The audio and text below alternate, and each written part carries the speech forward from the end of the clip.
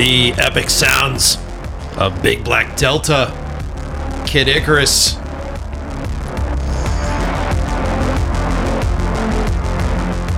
I absolutely love this song. I love this album. And I found this album because of my guest today. Wasn't it you that found Big Black Delta? Yeah. Yeah, see, she loves this. See, part of being in a good relationship is knowing when to give.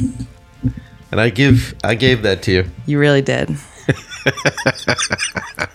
You're listening to the brand new episode of In Love with the Process. I am your host, Mike Pecci. How are you? And by popular demand, I have the lovely Gina Manning back on the show today. What are you fucking doing to your mic stand? I think that's what it's meant for. Because this, you know what? You don't have any drag because yours is using that output. I don't know why mine's not on that little one. Oh, typical.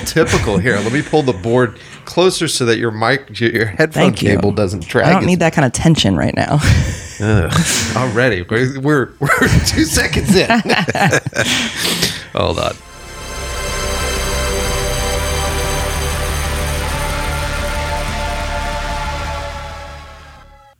Okay, man. So, hi, welcome back to the show, Beans. Thanks for having me. Traffic was a little bad. Sorry I was late. I know. Late. You're on the list of late guests, and you live here. You know?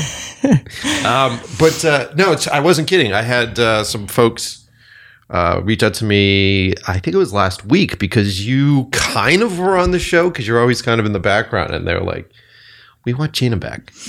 That's very sweet of them. Mm-hmm. So now here you are, back.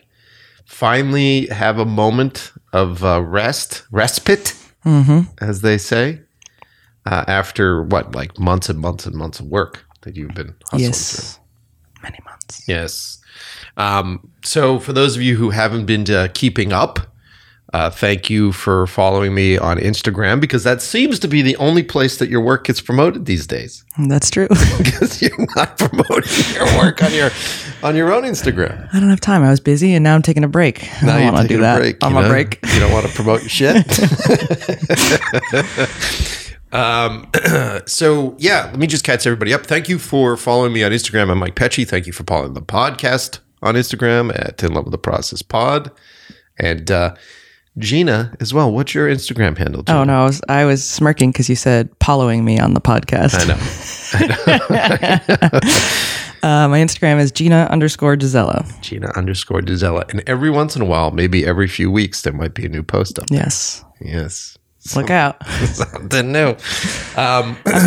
Follow me for my stories. No. I have a very highly curated story. Yeah, mostly animals. Mm-hmm. That's your dopamine drug of choice. Cute, fuzzy animals. Just like you. That's true. It's very fluffy. Cute, fuzzy, and fluffy animals. So let's see what's going on. Before we get into it, big shout out to everybody, all of the super fans of the show who have been purchasing t-shirts. As promised, I offered them up, and as promised, I shipped them out. I made sure to sign them, and some very special, Jesus Christ, jeans, some very special guests also got superfan pins. We both have acid reflux this morning. It's like two old people. We did have dinner at like 10 p.m. last night. That's true. Way too late. So thank you, everybody that continues to support me, continues to support the podcast by buying T-shirts. I do have a few left. A few various sizes. So just drop me a DM on Instagram. Let me know what size it is. We're charging for the shirts, but if you're broke, reach out, make an offer. Maybe you just pay for shipping, and I'll hook you up. So I'm a bad business person. Gina just gave me a frown. Like, you don't like it when I give things away for free. No, it was very subliminal. What does that mean? Thank you everybody for that. And we were just playing Big Black Delta on the intro. It was his birthday yesterday, so big shout out to him, man. Happy birthday, Jonathan. Happy birthday, big boy. My big boy buddy. He just, for those of you who don't know, he just worked and scored my new movie, which he fucking crushed. Mm-hmm. Which is amazing because how long have we been fans of his work, whether or not he knows it? Over a decade.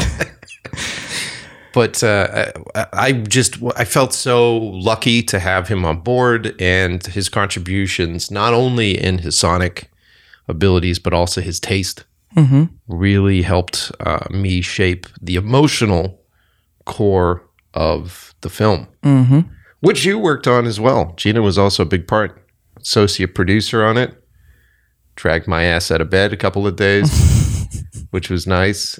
And then also did the makeup, right? Helped do the set dressing. Design. Yep. It came out pretty good. You happy with the movie? Yeah, it's amazing. I think it's the best thing you've made yet. Oh, you're a sweetheart. Thank you. I appreciate it, man. And I appreciate all your help. I feel very fortunate that we are such a creative duo. You know? Me too.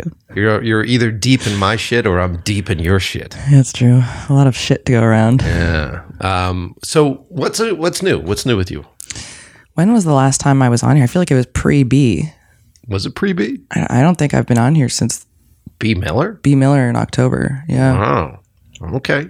So we got a lot to catch up on. All right. So for those of you who don't know, Gina has been working for 2 album cycles with B. Miller, doing all of her stuff. So basically you were charged with doing all the visuals for her upcoming music. Right. And it's not really an album, right? They're not really dropping it. Yeah? We don't want to. Okay. So that is not to be said on this podcast.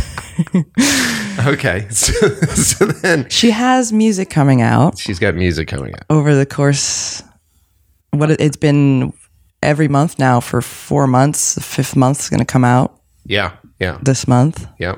And we just finished a video last night. We just finished editing a video last night. We just released, which I think is your favorite video of all the B. Miller videos that you did, right? Yeah, so far. I mean, there's others I'm looking forward to. We should also just talk about that because nobody knows about that project in general. Okay, yeah, let's get into it. So you were tasked to do all of her videos, and you just didn't want to. You like to have a special meaning behind all the projects that you do, correct? Yeah, that's something that B and I both relate to. Is we just can't do dumb shit. We have to like something, or the two of us need to know a meaning behind something that no one else does. Well, I think it's good, right? Because then you guys add a lot of texture to it, and then it ends up becoming inspirational when you're shooting. It's like, why do it elsewise? There'll be people coming from all different angles telling you that music videos don't matter anymore and it's all about TikTok. So B and I don't agree with that. And we set out to create something that we love, and we hope that all of her fans love as well. Yeah. And so what's the theory of this whole thing? The theory is we're exploring different taboo themes, which is kind of B's MO in general. She's so honest with her lyrics. So we put together 12 ideas, 12 themes we want to explore, and I don't know, we could talk about how we shot them. Yeah, but let's talk about the 12 themes. Sure. So you were inspired by cabinets, right? Like the old cabinets? Yeah, well, B took me last May to the Getty Museum to look at Renaissance paintings, and that was kind of the fuel for all of this. So we worked backwards from paintings that we loved, and then themes and why we loved them, and then we kind of built out these worlds and compartmentalized them. And the fun thing is, like, how do you visually showcase emotions? And and what's the theory of cabinets? Do you remember what the specifics were? Back in the day, it was mostly dudes who had rooms in their house that only really special people, other dudes, were allowed to go into. Or was it like a creep chamber? Yeah. And it'd be like taboo stuff, like paintings of the guy with his, the person he's having an affair with, and his wife can't see that. So we wanted to take a modern spin on that and talk about themes that I think still, even today, people are afraid to talk about. Creepy, actually. Yeah. It's funny. It's like back in the day, like your dick pic had to be in a closet, painted on a wall. Painted. That's the worst part. That's cool. So then you took like this really sort of personal, deep, sort of dark voyage with B into like different emotions that she likes or that she's been through, basically. Yeah, that I think I think everyone can relate to, whether or not they like to talk about it. A lot of important themes that we deal with every day. Well, you're very lucky to have B as a client because she, Oh my God, yes. she really is less concerned with being like, you know, the typical pop star. She's very much into like emotional context and what she's going through. And Yeah, she's into being a real artist and not just someone who's on social media to... yeah. And I think her new album is probably the most rock and roll album that Oh my she's God, it's done. amazing. Yeah. I feel so lucky that we know what it sounds like. Yes. Because it's very rock and roll. Obsessed. I think I insulted her one day when I said to her, like, this album sounds like garbage. And she goes, ugh. And I go, no, the band Garbage. She's like, oh, fuck you, Mike. But yeah, no, it's got like a very sort of 90s throwback, like a lot of like, rock guitar. Yeah, it's epic. Yep. And so you've done, how many videos have we finished at this point? 5? We're almost wrapped with that 5th one once we get the approval. Oh, right. Yeah, last night we just put the finishing touches on the edit last night for 5. So then let's walk through the video. So the first one was Lonely Bitch, which let's talk about what we were sort of dealing with when it came to how do you do something on an epic scale on sort of the modern business plan of record labels and artists right now, which is tough, right? Because even though this album sounds like it belongs in the 90s, the video budgets aren't in the 90s at this point. And that's all artists. I'll get even A-list, giant names with micro budgets, and I'm just like, I got what was it, like a YouTube brief, and they had $5,000, and I was like, absolutely not. Yeah, for you too. I'm like, you guys are on everyone's iPhones for the past 20 years or whatever. Yeah, like it came with my phone for free. Yeah, no, it's true. Like, I think it's because priorities have shifted. I think it's a bunch of things. I think priorities have shifted. I think that the big change for them was that there wasn't that steady sense of income that came from CDs and physical media that everybody had to buy, which at that point when you were doing a music video, it was essentially an advertisement or, a TV ad for the fucking CDs, which, you could equate to like, hey, we'll spend $500,000 on this music video, but then this will go out on MTV, and then suddenly we'll get, whatever that return. Sure, and people are still recovering from COVID and no live tours, and the live tours was the other reason why people were doing videos. Mm-hmm. Yeah, so it's tough right now, and there's a lot of folks that listen to the show that are music video directors, and you guys all know what we're talking about. I was hanging out with a music video director a few weeks ago, and her and I were talking about budgets. So this is the reality. Artists can sometimes pay for their stuff. Like I feel like Taylor Swift puts in her own money to make epic music videos. So, I mean, she also directs them so that she can do whatever she wants. Yes, that's true. Quote unquote, directs them. But then it's the same thing with like Miley Cyrus. We were watching the Miley Cyrus stuff that she did. So she did a music video recently, and then she did a whole concert film. I thought that was great. You showed me that. You had watched it like 3 times by the time you showed it to me. It's true. And she did a whole concert film that was on the Disney Channel. And even with her, though, you could see the clever workings of how they put together their music videos now, where it seems like what they did is they shot her initial music video in this house, but that same team was there and they did the entire, I wouldn't even call it a concert film. I would just call it, musician propaganda stuff that they put on Disney. So it ends up becoming one of those films that are up there. That seems to be one of the new outlets. Instead of music videos, you're like Beyonce, or you're her, or your what's her name, the young kid that did really well. She was huge, and her brother writes the music. Oh my God, I want to let you sit in this moment. Yeah, you know who I'm talking about. Anyway, so it seems like that's part of their business strategy now. Is like it's more important for them to make a music film than it is to make a music video. And whatever, the music industry. I mean, now with the writer's strike, I might be getting back into the music industry again. So far, I've been very selective, and pretty much B is the only person I'll work with. Yeah, because it's tough. It's tough. There's a lot of high expectations that are put on you as a director, and it's just they more times than not. I hate to talk shit, but like every time I get into a music project with, it's not just the artist; it's the artist's insecurities filtered through a manager who's compensating for what they do for their job. So it's like, by the time I'm about to sign a contract, I'm like, I know too many bad things about what's coming ahead. And if I'm signing on as creative director for like 5 or 6 months, I'm going to turn down this project because there's no amount of abuse or money that can like equate to the amount of abuse that some people will put you through. And it took you a while to get to this point. Yeah. Right? And I think a lot of young filmmakers out there really need to get to this point earlier where you start to assess, because you've been through some nightmare scenarios where you've worked with folks and then you've gotten caught in the drama, caught in the whirlwind of stuff, and you've seen how bad that can go. And oftentimes you're pulled into a situation as an outsider or as a freelancer that is like a bad family situation or abusive family situation. And then you have to try to navigate this professionally. And it's incredibly difficult to do. It's good that you now have the nose for it, where you can actually sniff these things out. You have a system in place for yourself where as you get asked to write on something or go through something, you actually have a line of questioning that you give to your clients. And can I talk to the artist or can I talk to the manager? Because I need to vet that out right away. Yeah, because you're going to be trapped with it for months and months and months. Yeah. But anyway, so with B, very fortunate because she kind of lets you go off the rails, which is fun. B and I are just like connected in general, which I know we've said a million times on this podcast, but she is my favorite collaborator.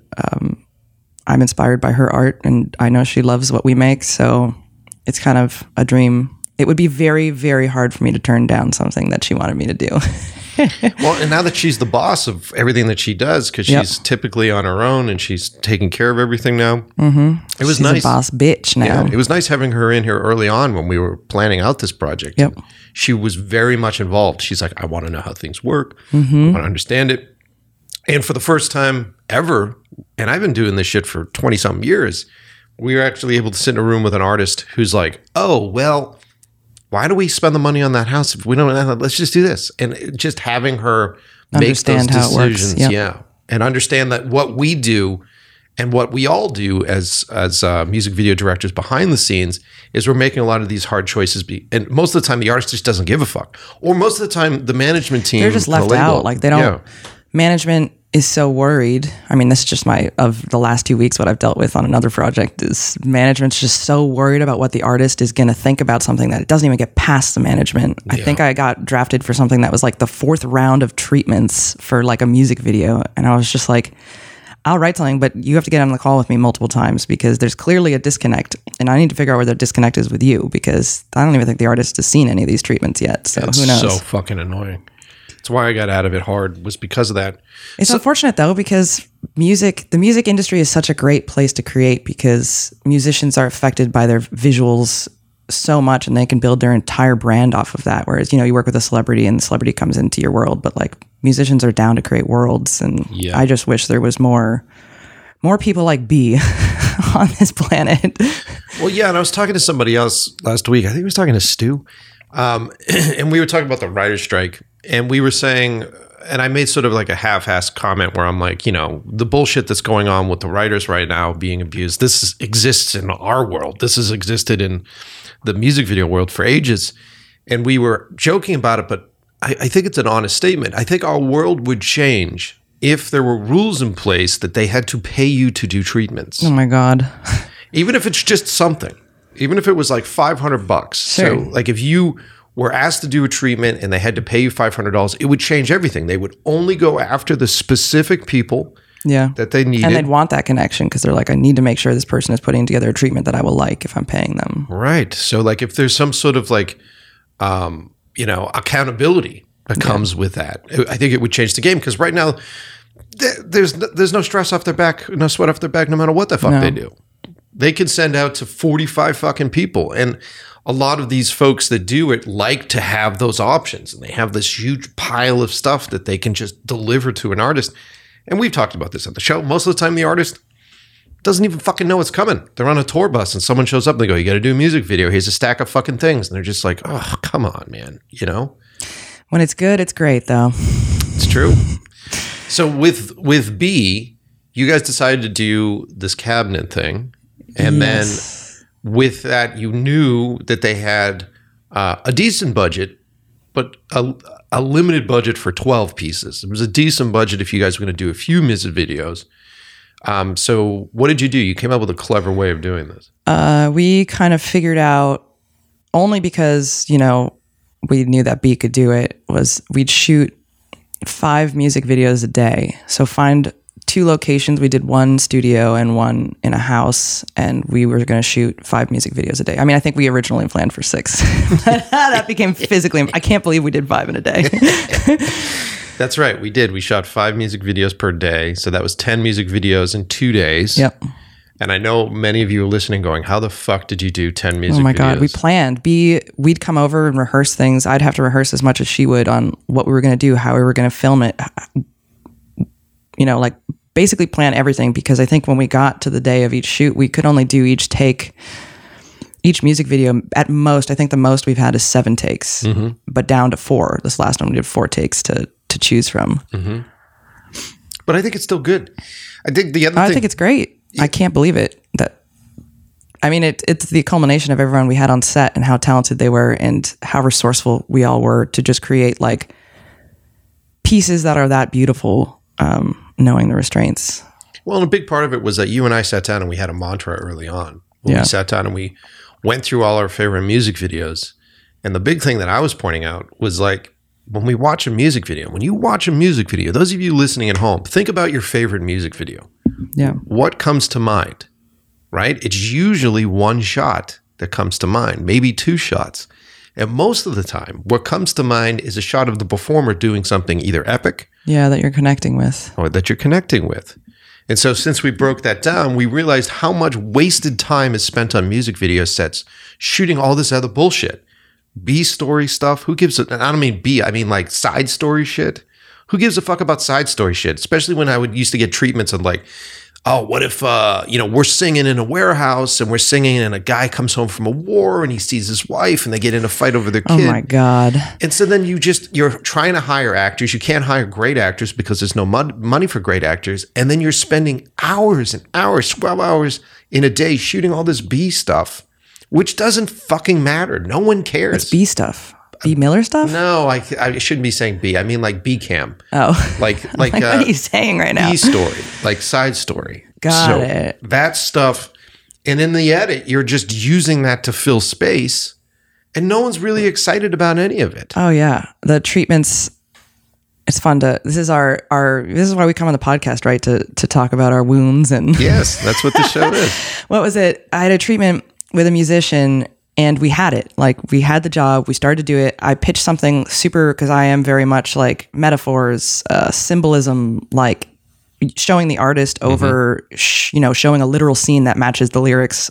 I think that's dumb. I do too. And I sent in a treatment. They were like, we love it. And I was like, great. And then like, the artist wants to get on a phone call with you. And I got on a phone call with her, and she basically was like changing every little tweak to make it on par with when she said certain words, then we'd be showing the action. And I was like, this is so boring. So we got off the call and I was like, I'm so sorry. I can't do this job for you. You can find someone who will just, and the video came out and it was really bad. And I feel bad, but you gotta have a connection with the artist, and the artist has to be willing to adapt what they think is right, or else just direct it. I think it's fine if a musician wants to direct their own work, but if you're going to work with someone else, you can't just send them a piece by piece of what you want and have them just do it. I think for some artists, want to be actors. And I think some artists, when they write things, they are writing them with the intent that they're going to act them out and they're going to make them happen. Or maybe it's partially fear. Like they're worried that their words won't be recognized in the right way without the exact visuals that they have in their mind. But I think, it's a companion piece, and it should be seen with your eyes, and your ears are doing something else. Right. Well, I mean, and that's with anything we do, right? Even with movies and stuff. Like if you answer all the questions on screen, then it's fucking boring. Especially if you do it in the first 30 seconds of it. You're like, okay, so this is okay. Mm-hmm. So she's having trouble when she's going on a date. There she is. She's getting dressed. Yeah. You're like, fuck. Skip. And then once people are like, oh, can you put a cell phone in that shot? Oh, well, you've never seen my work. There will never, ever be a cell phone in anything I make. All right. So we had this conversation and we talked about what we loved about music videos, what you loved about music videos. Yep. And it really came down to specific moments. So then if you're smart about how you plan out your day, normally you would do 12 fucking setups a day for a music video. So it's like, why not do 12 different specific music videos that are just one setup Yep. per thing. So in the same amount of time that you would shoot all this useless side story footage for a music video, you're shooting more content, which makes more sense right now because... And I know you said, I got sidetracked, but you were saying that musicians want to be actors. I also think music video directors want to be filmmakers. Exactly. But also don't do music videos then. Exactly. Become a director of movies. Exactly. And I've said that on the show before because being someone that has come from music videos and went to pitch in rooms, those people that you're pitching in rooms for movies, they don't give a fuck about any of your music videos. No, and it can detract if you're just cramming all this shit and you're like, what is happening? And then you're not even paying attention to the song anymore because you're just like, why? Right. I mean, for me, it's like, why do I go see a performance? Right? I go to see this person on stage. Yep. I go to see this person lit unnaturally, usually wearing outfits that are over the top. Mm-hmm. Maybe if you're lucky, it's got like really good dance routines. And we ended up seeing the Kate Bush tribute band. It was awesome. And it was fun. It was a lot of fun. And you see these people up on stage and you're like, fuck, this is what rock and roll is. This is what this is. We put these folks that are incredibly talented on a godlike pedestal and we all enjoy them for what they are.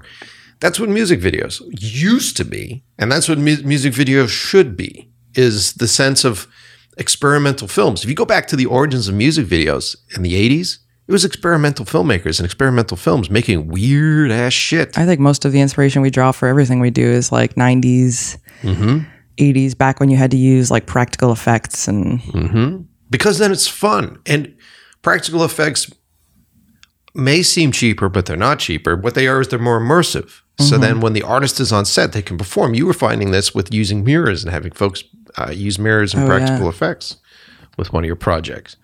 Because then it stimulates the artist to actually do something interesting and get lost in it. So I sidetracked us again. Can you remember where you were before? I got you. I host the show. Oh my God, you must do this a lot. I do it all the time. So then, so we talked about this stuff. We came up with this plan. Yep. Right? You put this plan into action. You and B sat down for quite some time. Months, and sort of tried to plot out, because it was an equation at that point. Right? You got 2 days, 5 videos a day. You have a certain amount of time for each video, which generally was about an hour and a half, realistically.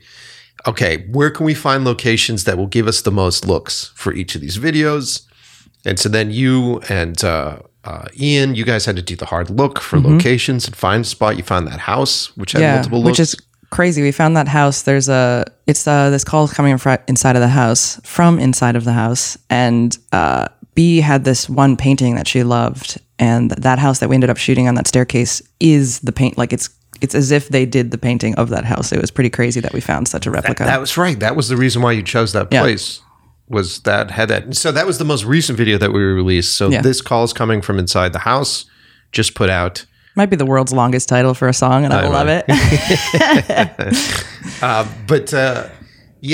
I think that's the most intense.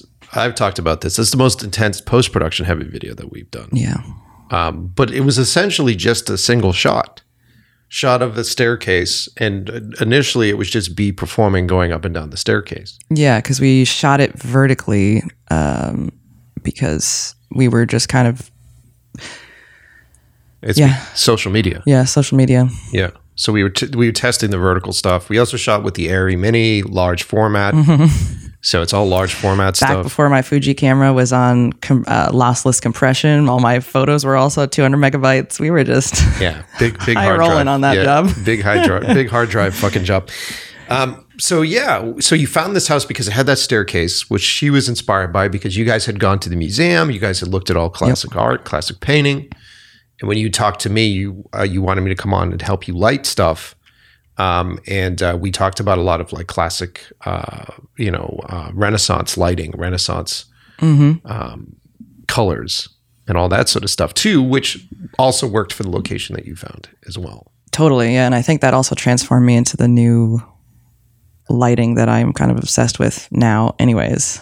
Yeah, because we spent some time, a part of the process of putting these videos together is that we did a lot of testing.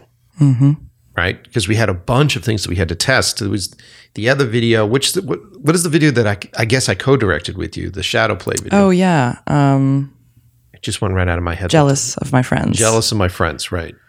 And that was a great example of a practical effect where we had Ian come and perform, and we basically had set B in this living room, which already looked great. It was production designed really well. And the idea was that her shadow on the wall would come alive and represent, jealousy, shame. Right. And so that video was another video that we shot in like an hour and a half. That one was a hard one though. With ADD, that being able to direct both of them, I was like, Michael, you need to come do this one for me. It came out good. It was great. I love that one. Yeah. That's the only time we've ever co-directed. I think it's because we weren't officially co-directing. Yeah, no, I did all the prep and you did it on the day of. I think it was just because I got that title in the back end. I think that's why. But that was a fun one to do. And that was also done in the same house. So we shot that one in the living room. Then there was a staircase right next to the living room for that one. And this is a house. It always happens this way. You'll rent a house for a shoot or a location, and then for some reason, every video you see after that day is at that house. Especially here in Los Angeles. I have friends that'll be like, I've shot in that house 3 times this week. I'm like, oh my God. But ours looks way different and super cool. Like, I think the way that we took it apart and dissected it and really like focused on certain rooms and their benefits is different than what everyone else is doing. Well, once again, we didn't blow our load on one music video for that whole house. Yep. And then the really cool thing about doing multiple music videos is that it's a completely different look, right? We can do completely different lighting. We can do all sorts of stuff differently. And that really comes down to the prep that was put into that project. Because you had this, multiple pages of basically a project Bible. Oh my God, it was like 40 pages long. Yeah. And that took you a while to put together. Yeah. Well, I'm very much... I don't know, this probably happens to a lot of people, but I can plan something for months. And then when I get there, it's as if like my brain is empty. So I need to have a book that I can hand to anyone that's so specific. Not that I already haven't talked to the crew for weeks or months already, but I just, when push comes to shove and things get stressful, I need everything on a page that can easily be digested. It's great because then you and B go through that. Everything's approved. So there's a sense of trust on her part. Like she's incredibly relaxed on all the shoots. Because she just shows up. She knows that she's in a cog in the wheel at that point. And by the way, I should mention, and we kindly mentioned it before, the only reason why this treatment worked was because B did it. Yeah. It's the only reason. And I say that because being the guy that has basically edited all the B videos at this point, and I've joked about it when she's been on the show, go back and listen to that episode. I call her an android because she's a fucking robot. With how she just continuously will do performances over and over again, meticulously. And she has an understanding of music, and she has an understanding of beats and rhythms. And so while she's performing, even if she's just running up and down the staircase, she'll work to the beat, and she'll design things to the rhythm of the song that when you're watching her, she's enthralling to watch just on a single take. Yep. Which really changed the vibe for everything. And we knew that going into this, right? Yeah, I think it was that one take we did, Hallelujah, on the first album that we were like, we can do something. If she can hold this performance and give me goosebumps every time I watch it, then we can put her in a room and, shoot a whole music video without her even moving. In that Jealous of My Friends, she just sits there the whole time. And I love watching it still. Yeah, she's great. And she has very much an aerial view of how the whole project's going to come together. And it's simplicity. It's so subtle, and she's so much fun to cut because of it, where she'll sit there and she'll know that because there's a certain flair that happens in the song, she'll move her outfit a certain way, or she'll know that the song's about to progress in something interesting, so she'll spin herself around and then reveal herself, like actually turn and look right when that moment happens. And then she also has a great understanding of like how many takes we're doing. So she'll give us variations based upon that. She'll go, mentally, she'll sit there and go, okay, on these past 2 beats, I didn't do anything because I was setting up for that reveal. So on the next take, I'll give you something for those beats, knowing that you're going to be able to edit that stuff in. Yep. She's very smart, very clever. I think she's the best musician that I've ever edited. And I've worked with a lot of musicians. She's the best one that I've ever edited on the thing. And it's the two of you working together always creates such interesting content, you know? I think so. Yeah. I don't feel inhibited at all by B. I feel like whatever we bring enhances each other, and that's what you want to look for. If you're gonna deal with the music world, find a B. But even, I mean, I won't get into specifics because I can't really tell you about the video that we edited last night, because that one will come out later in the month, I think. Yes. Yeah. So, but even with that, we sat down because we haven't seen this footage in a while. When did we shoot? Since October. October is when we shot all this. And so now we are on the schedule where we're basically cutting a video a month. And we're doing a release for that. You're also doing her album art or her... Oh, yeah. Same day we had to shoot all the press photos and the single covers on that set. So that mostly meant we'd direct a whole music video, and then I'd have 2 to 5 minutes where everyone was complaining to me that I was taking too long to shoot all the photos. It's like, no problem, guys. Which you then have this library of stuff that you're doing, like... So even though these aren't being made as CDs or being made as individual vinyls, you need to have album cover art that goes on iTunes. You need to have all this material that is the backgrounds for Spotify, for Apple Music. And that stuff matters. I mean, I just get a lot of feedback from other people that stuff doesn't matter anymore, but it does. Like, even just meme content. There are so many memes you make off of single covers. Yeah. Like, you need that stuff, and you get excited about that stuff. I mean, I get excited about it, so. And with her fans are very immersive. Yes. They love that shit. Oh my gosh. They'll write to you and just do remixes or redo album covers. It's amazing. Yeah. And send stuff. And they just want to hear your response on it. They're very, very involved with her stuff. So I think they appreciate the level of work that you've definitely textured these pieces with. And I'm proud of it, so. But anyway, what I was saying is that last night we sat down and we hadn't seen the stuff since October. And it's also, there are two sides. This is why Gina's great to work with. She comes from a new generation of music video people at this point, right? Because you've basically come up post MTV. You really haven't had to deal with it. I was an MTV dude, so there was a certain structure that you needed to do for music videos. And so I would sit down and look in the bin and go, there's fucking 4 takes, 5 takes. There's anxiety in that because you're like, I got nothing to cut to. There's nowhere to go with this footage.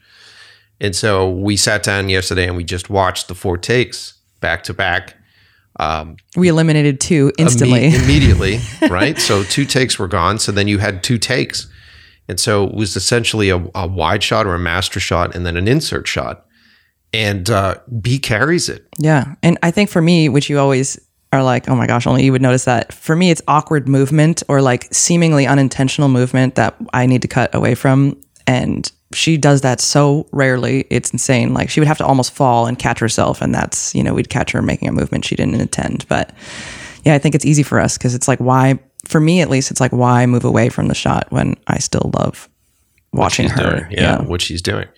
And that's interesting too. That's kind of what I would say there's so many different ways to define what GIZELLA does, but I think from at least as a collaborator, one of the most important elements that you have is that you're so incredibly focused on body and body movement and body posturing and posing. You very much have a taste for that sort of thing, which is your style. Which is crazy that I've never worked with a choreographer. I really want to do something with one. Yeah. You should. Yeah. What is your obsession with body movement? I don't know. What? I'm just obsessed with watching someone. I don't know. I feel like I grew up as the nerdy kid who'd see people and idolize people, which I think is why AI can't take over celebrities. Is I am the kid from the East Coast who was obsessed with the way like Britney Spears would move and like not want to emulate it, but just like I truly appreciate that stuff. So I think that I don't know, being a nerdy kid who looked at other people being like, oh my God, you're so cool. Like, that's where I built my love of the way people move and stuff.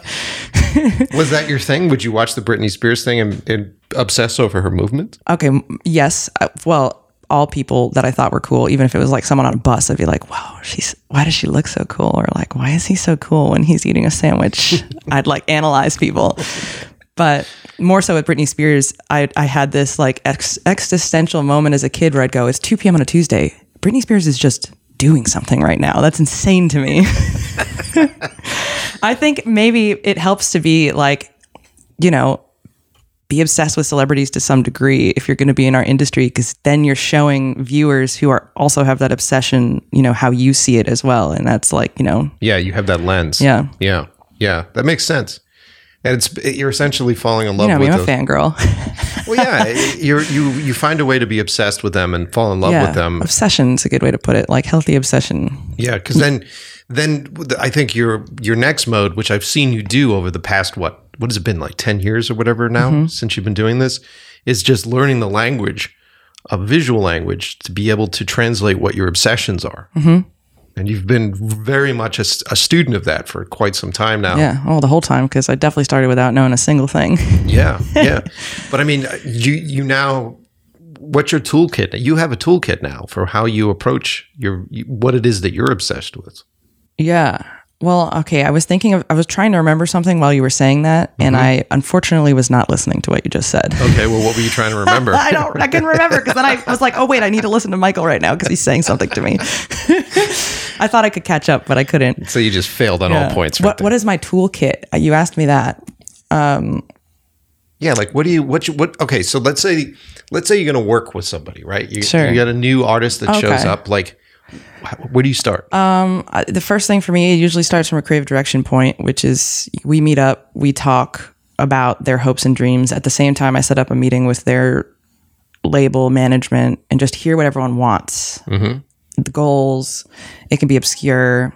And then I go in and have one-on-one time with them, exploiting like the things that they might not even know that they love. So it's like, okay, you show me this picture. Why do you like this picture? Because if I look at this picture, I might like something else. Mm-hmm. You like the color blue. Like in what sense? What does it mean? And I don't know. Sometimes it's not as deep as that, but it is very much I'm assimilating to understand their point of view and see where, you know, our point of views align. And that's, you know, because if I had the exact same point of view, then we wouldn't be making anything good. So I think it helps to be interpreting their point of view. But the most important thing is you understand their point of view. And I think the important thing to also say there is that you're just not showing up going, what do you want to make? And then you make that. You actually, I'm not the person for that job. Yeah, because I've seen you do this. So you'll spend time with these folks, you'll get all that data, you know, and then you'll come back and go, okay. It is like collecting data. It's lots of data. And it's a weird data that you just don't. Right. Yeah. There isn't a poll on Instagram for that data. So you get all like their weird insecurities, their obsessions, their hopes, their dreams, like all that kind of stuff. And then you come back and then you take whatever it is that you find interesting about that person and do the same thing to yourself at that point. And I have the lens of, you know, if I was going to view you and making sure you're saying what you want to say, like how do we make that? Oh, I remembered.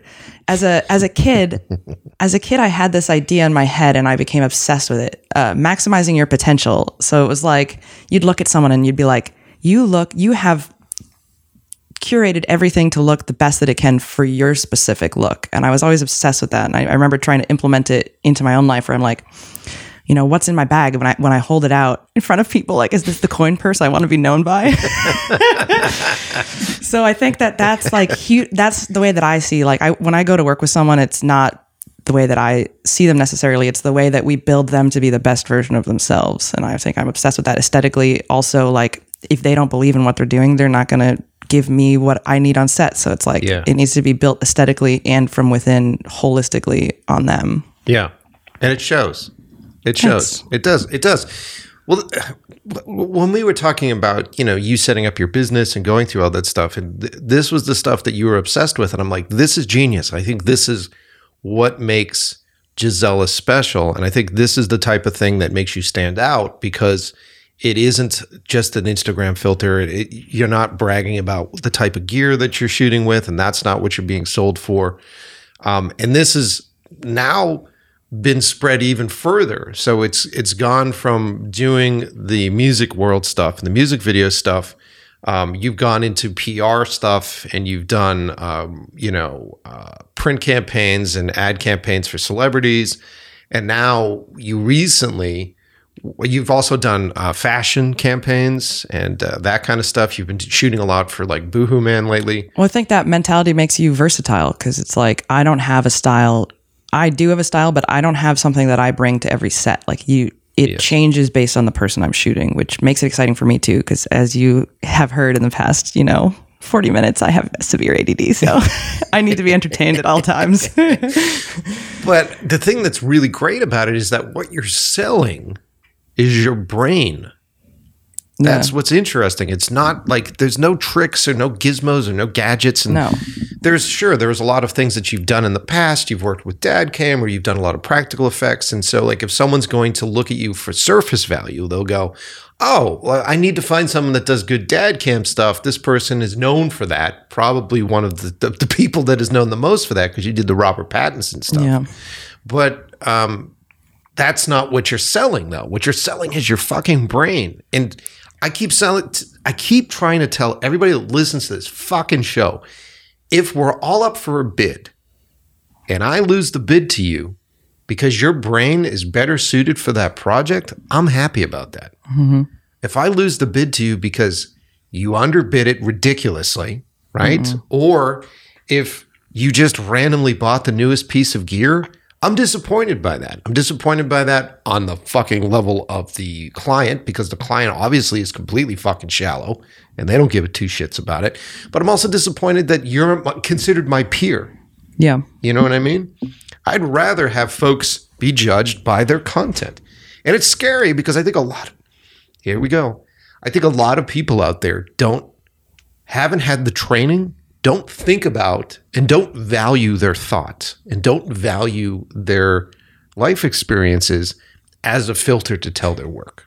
Yeah. And it takes years and years for you to do work for most people. And suddenly folks with me, with the new film, I've been sending it out to super fans and people are coming back to me going, your look is this, like, this is your style. And I go, it's just the way I see the world. Mm-hmm. Like, I shoot a lot of macro stuff because whenever I go anywhere, I'm seeing everything on a macro level. Yeah. And also it's like I become obsessed with something, but not forever, just for a little bit of time until I feel like I've created everything I want to create with it. And now there's no more dad cam unless the job calls for it or a glass in front of the lens. I don't use that as much anymore because I explored everything that I wanted to explore at that moment. So now when it's a good fit, I'll bring it back, but it's not, It's not a good fit. And you've been asked to bring that on and then you shoot stuff and oftentimes we won't even use it in the edit because we're just like, this doesn't mean anything anymore. Yep.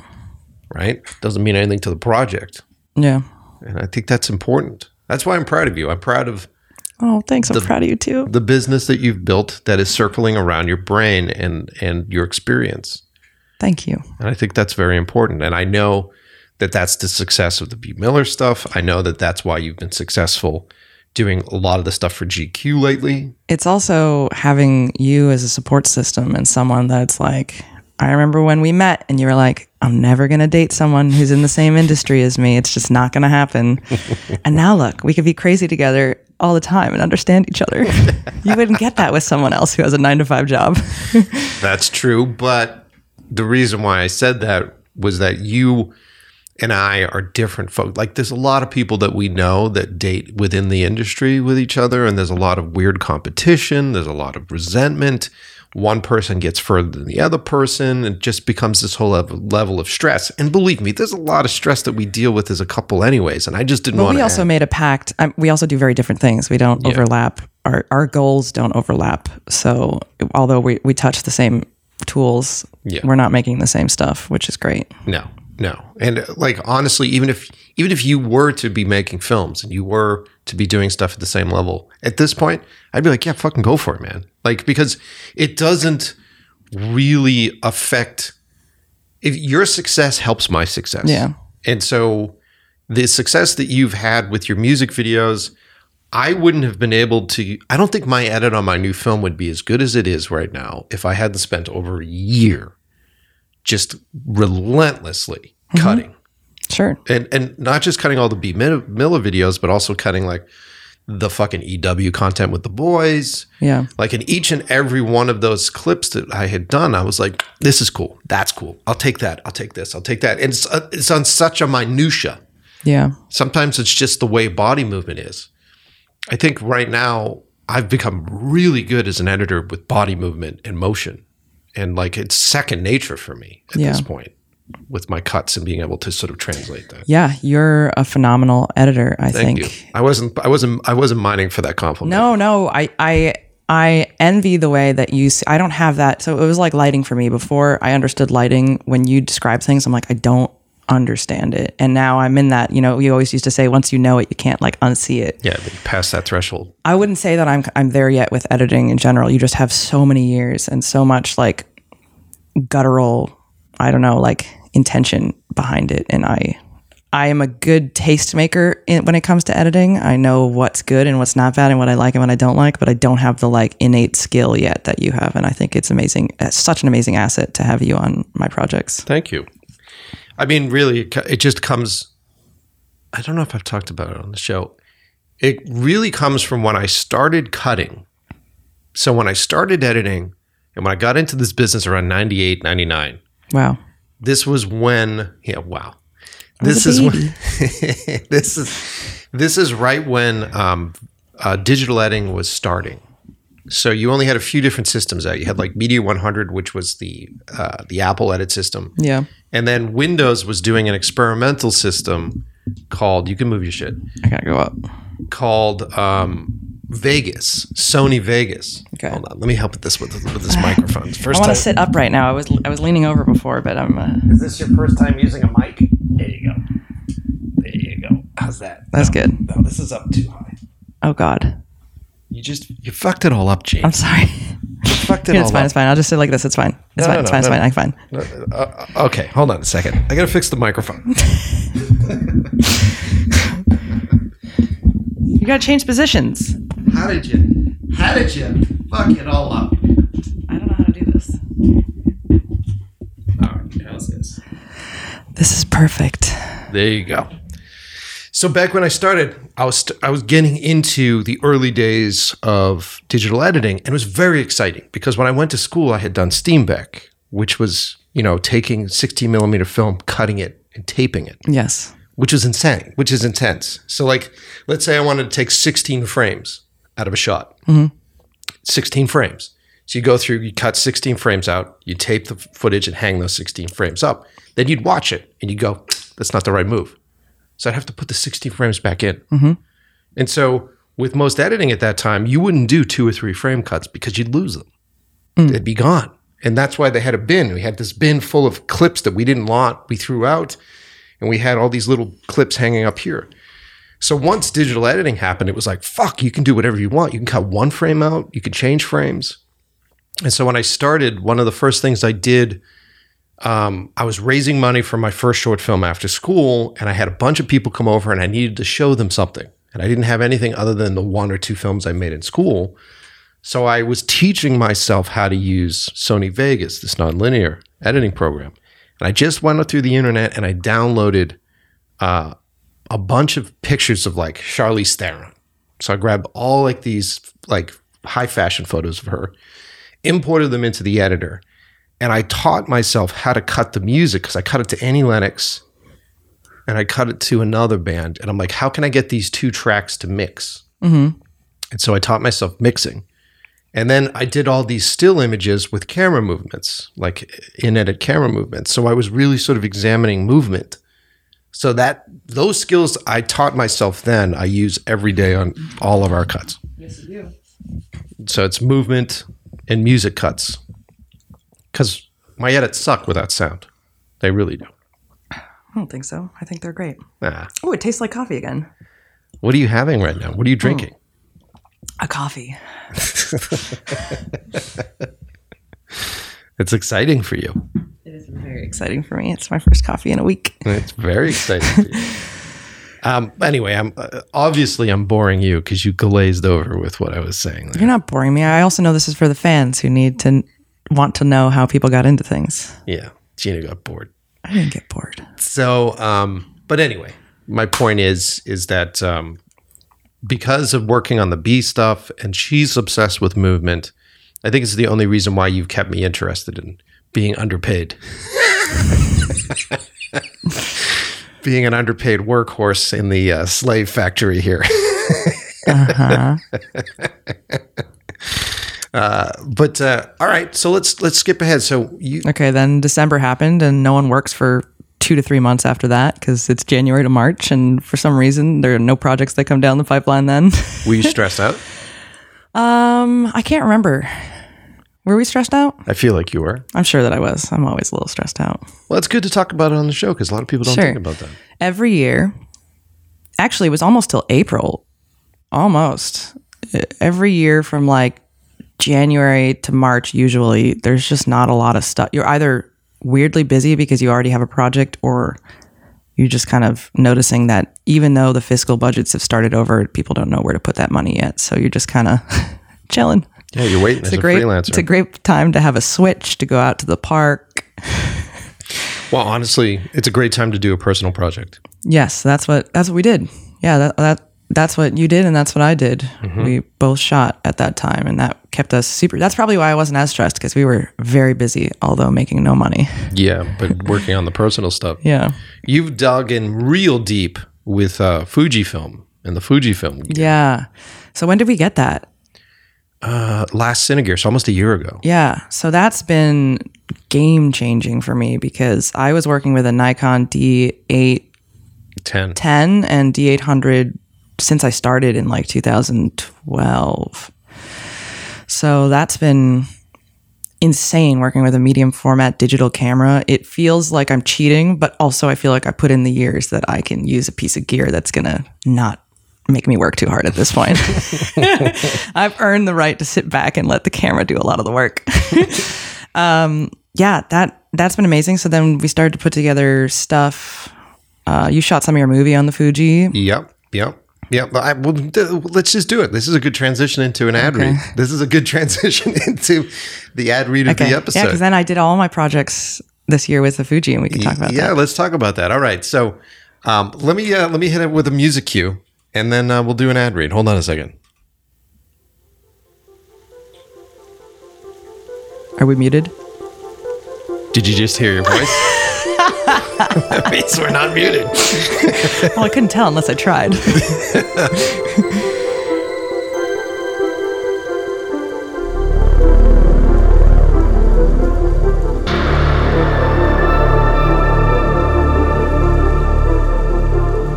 stuff we did this year, too.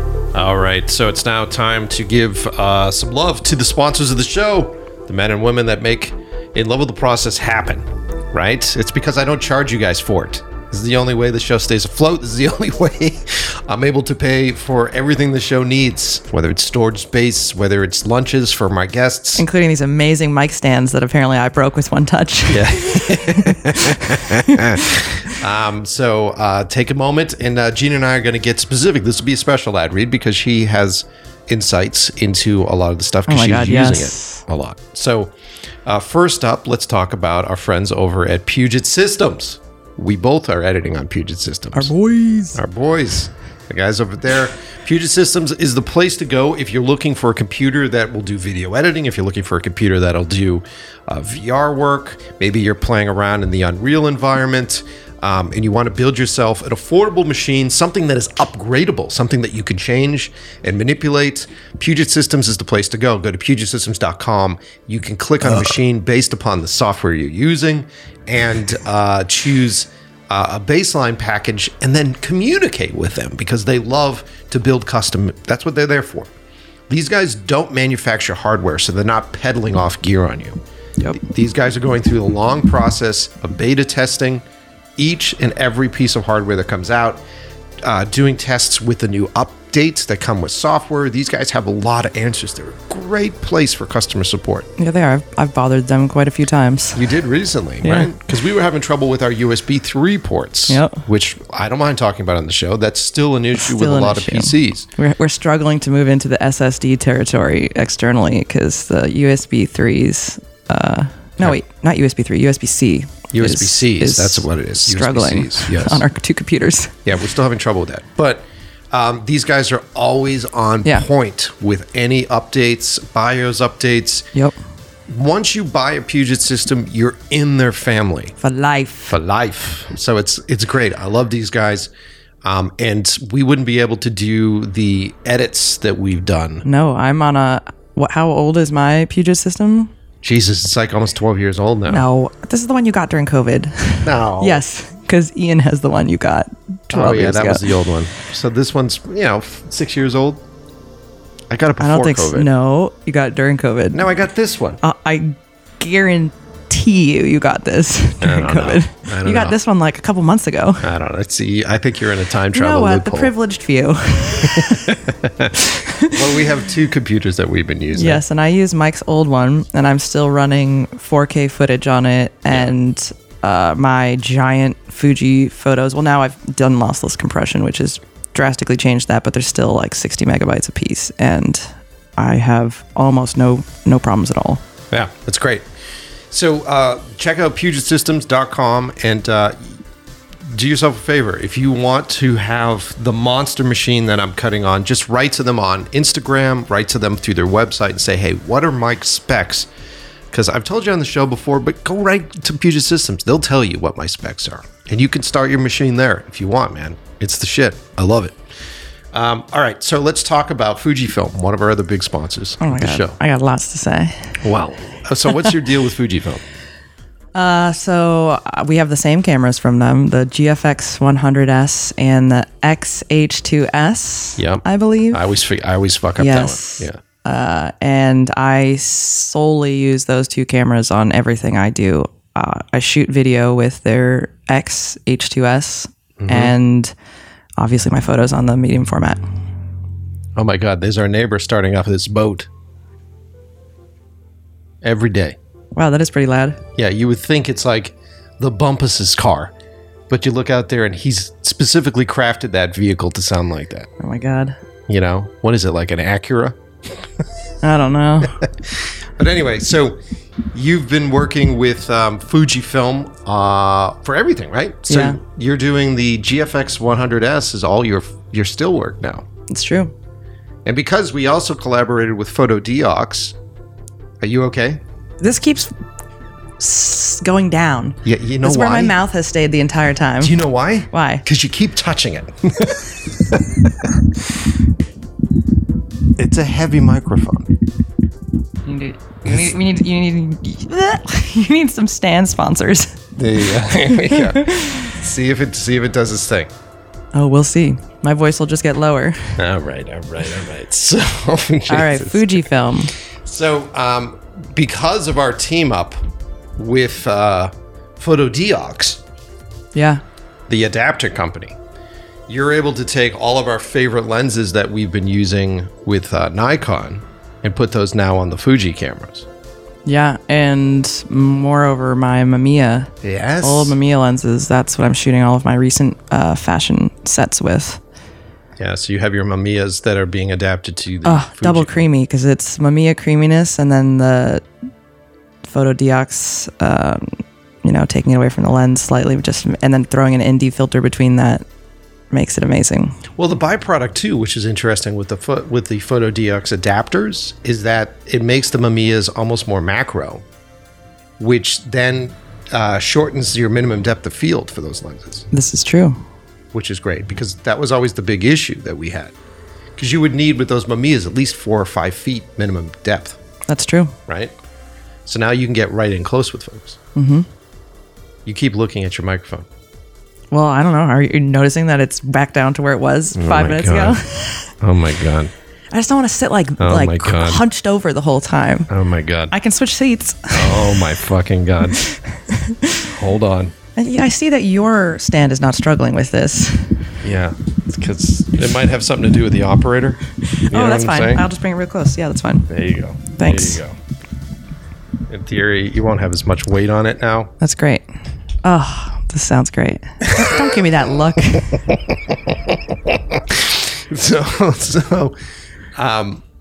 now that you're using those lenses, that changes the whole game for those Mamiyas. Yeah, it's amazing. I think the combination of Fuji, Photodiox, that has made, it sounds weird, but it's like there's the kind of look I've always wanted to shoot, and you work towards that. And of course, my skills have helped that. But then it's the combination of those two things, I feel, with ProMist and all sorts of other filters, creating the creamy look that I've always been obsessed with. It makes it feel like film because then I also apply film emulations right inside of the Fuji as well.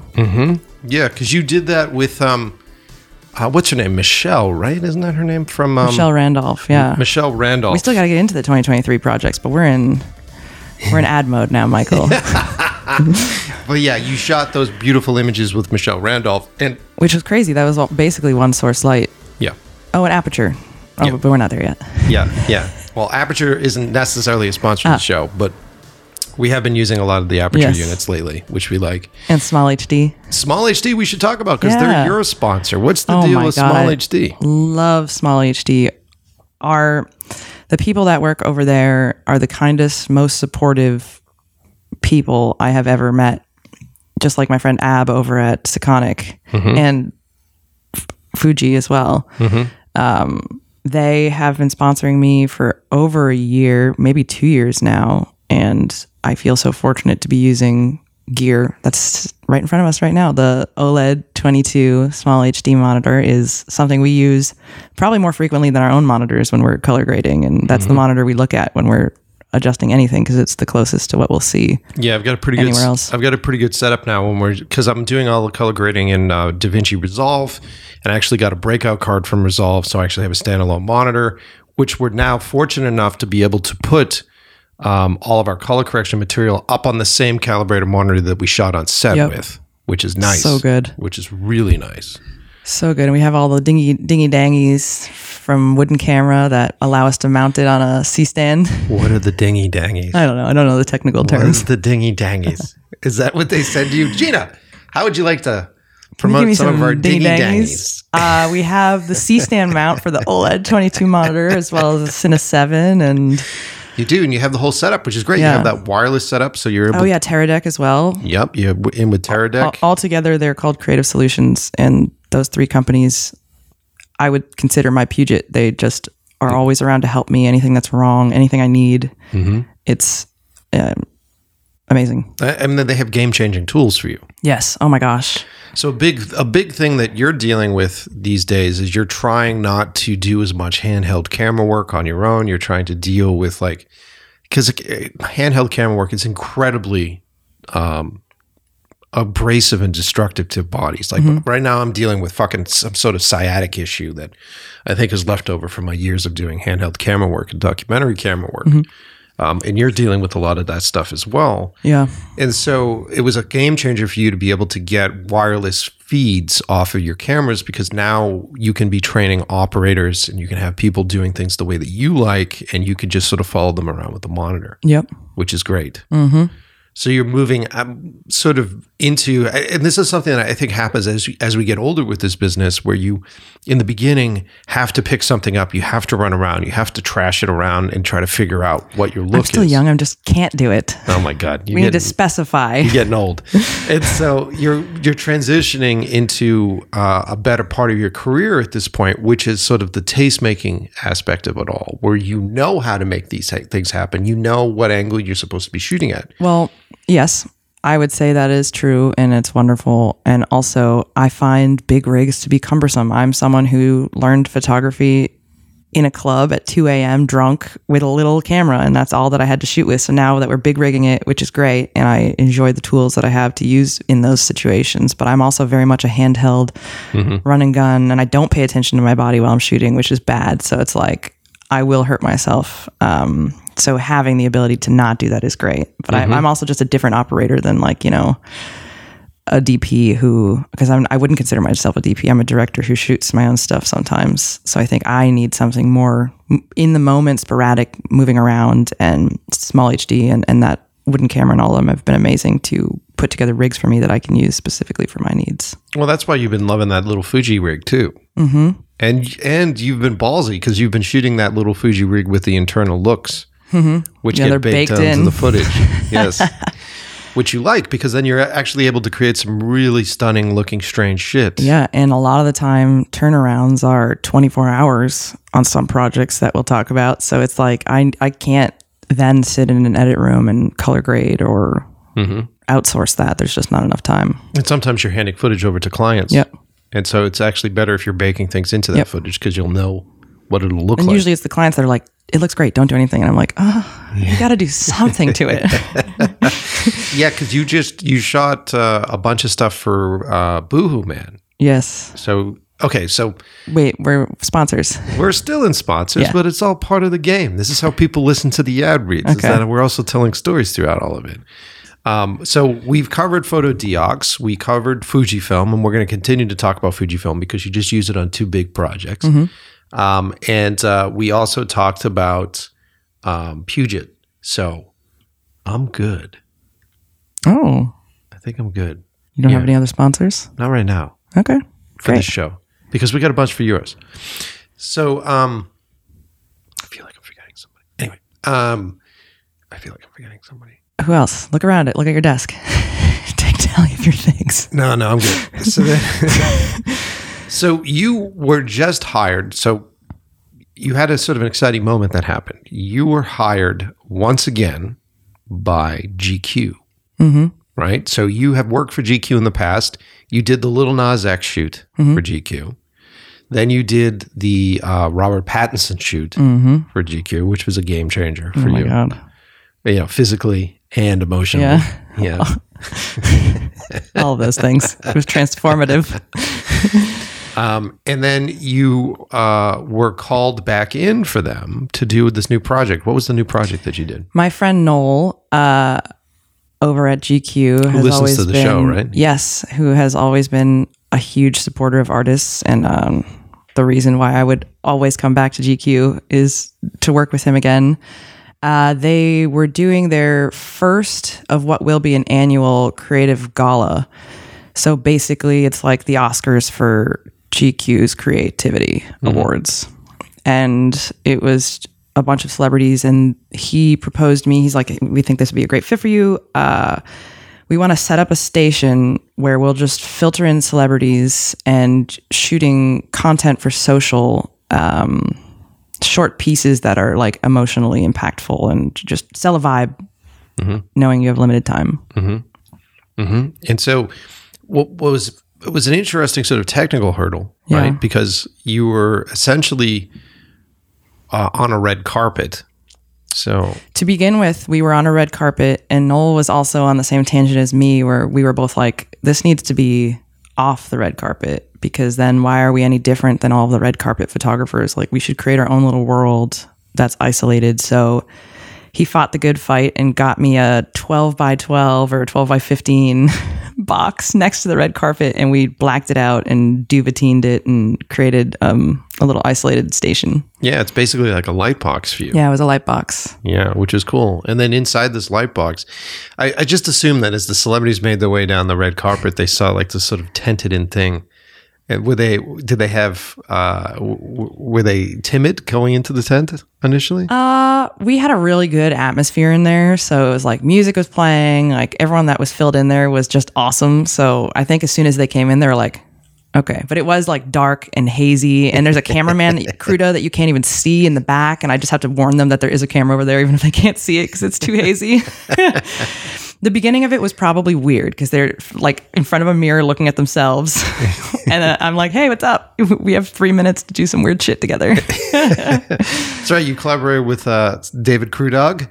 Yes, Cruda. I had Ian producing, and we had just a small crew of amazing Adam, Hunter, Nor, just a small team of badasses, and we kind of pulled the amazing together. So then, short period of time, prep-wise, you worked with I think Noah. we got the Noel. We got the pitch about a week prior. Yep. So we had to build everything. Luckily, I work in this way, and I feel very comfortable shooting video, whether it's supplemental or it's priority in the moment, which is my skill. So they were amazing, and they were kind of like, we don't know what we want. We've never done this. You know, we want what you see at the Oscars, which is like the red carpet, tented off, set build world for photo, you know, where like Mark Siegler or whatever will come in and take photos of all the nominees. So we got to create that for video, which was really cool, and it felt new and interesting, and it excited me for sure. And who'd you shoot? You had a bunch of celebs walk through there. Oh God, yeah. Well, I haven't posted any of it yet, so we had Zazie Beetz, Donald Glover, Edgar Ramirez, Abby Lee, who I didn't realize that was who that was. And I'm a huge fan of her. So it's almost best I don't know that, some people are there. You shot that beautiful piece with the actress from Squid Games. She was great. Yes. Hoyan. Mm-hmm. Yeah, she was amazing. Mm-hmm. And I think, again, it was, building something in the moment. So everyone was nervous, obviously, because they're putting money into an idea. They have not fleshed. They didn't know, if it was going to work or not. I mean, I know that they trusted me because they were very hands off, which was amazing. But so you got to work with all these great celebrities, man. Mm-hmm. So I think that was the benefit, right, for you, because at the end of the day, it's all about who's in front of your camera. It doesn't matter how good your techniques are and how good your looks are. Sure. And I think it's also knowing that I'm coming into a job where people want me to do my art. That's the biggest selling point for me, up there with shooting big celebrities as well. Because you saw that with Robert Pattinson, right? Because you had been doing dad cam stuff for quite some time, and you had done some pretty innovative dad cam stuff, and you started to get a little bit of attention with it when you did the Lil Nas X thing. But it wasn't until you did the Robert Pattinson thing that suddenly you were known as the person. The dad cam mom. The dad cam mom that was doing all that work. So, I mean, it really does come down to who's in front of your camera. And that was a big motivation for us to move out here to Los Angeles to begin with. Yeah, for sure. I mean, we came out here initially because I had a lot of things in the pipeline as far as movies are concerned, but it became a huge thing for you. Yeah, and it was amazing to have that opportunity. It was crazy to so I had an idea of who was going to be there. You just don't know who's going to show up to set. Although Walter Goggins was there and he did not come into the tent, and that upsets me dearly. Next time I want Walter Goggins in my tent. Uncle Baby Billy? Uncle Baby Billy. So we had this crazy schedule, and I was so fortunate to work with Hassan. We were in there together, and we had code words for when I needed to be done shooting. Mm-hmm. And they would say, great job, Gina. I love it. But my brain would always be like, oh, that's a compliment. That's nice. So you'd keep Hassan shooting? kept being like, yeah, great job, Gina. But it ended up being amazing. I mean, the beginning, you got into the groove, of course, with anything. You can prep for 12 hours and the first person comes in, you're like, oh, yeah. Yeah. What am I going to do now? I can pretend to do this. But it came together so quickly. And I'd say halfway through, people were in a line, and even when their time was up, they were still hanging out outside. The people at GQ were just you created this whole atmosphere that people just wanted to hang out here, even after they were done with their sets. Well, that was what's genius about it, right? Yeah. Because it's a lot of fun. If you can somehow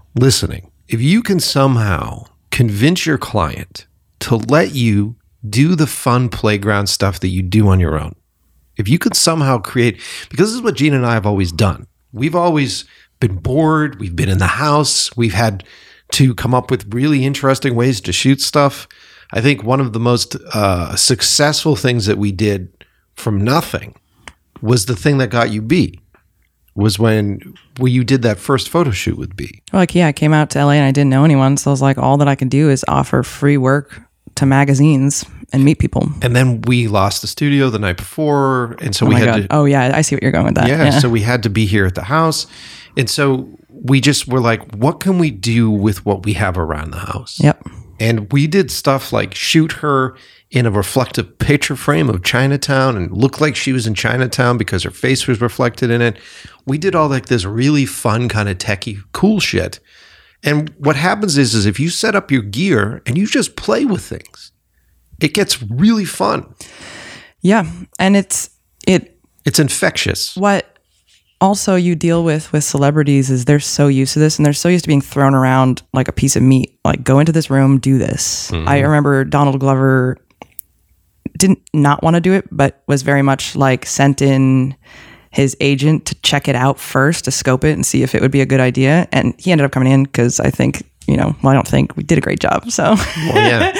So it's they're used to just being forced to do things. And I think it's, there's integrity behind saying no or being more selective with what you do as the artist. And also from our end, it's create something new and fun that's going to make them feel why they got into what they're doing in general, which is we're creating stuff and they get to see it. My big thing is you could see yourself while I'm shooting you. There's no secret. I don't want you to be worried about what you look like, or I want you to be involved with it and that we're doing all this weird shit and just add things to it. Yeah, so you got a small HD monitor that you're able to spin around. Yeah. Well, no, I will say, unfortunately, we had to rent that for that shoot, and those were not good monitors.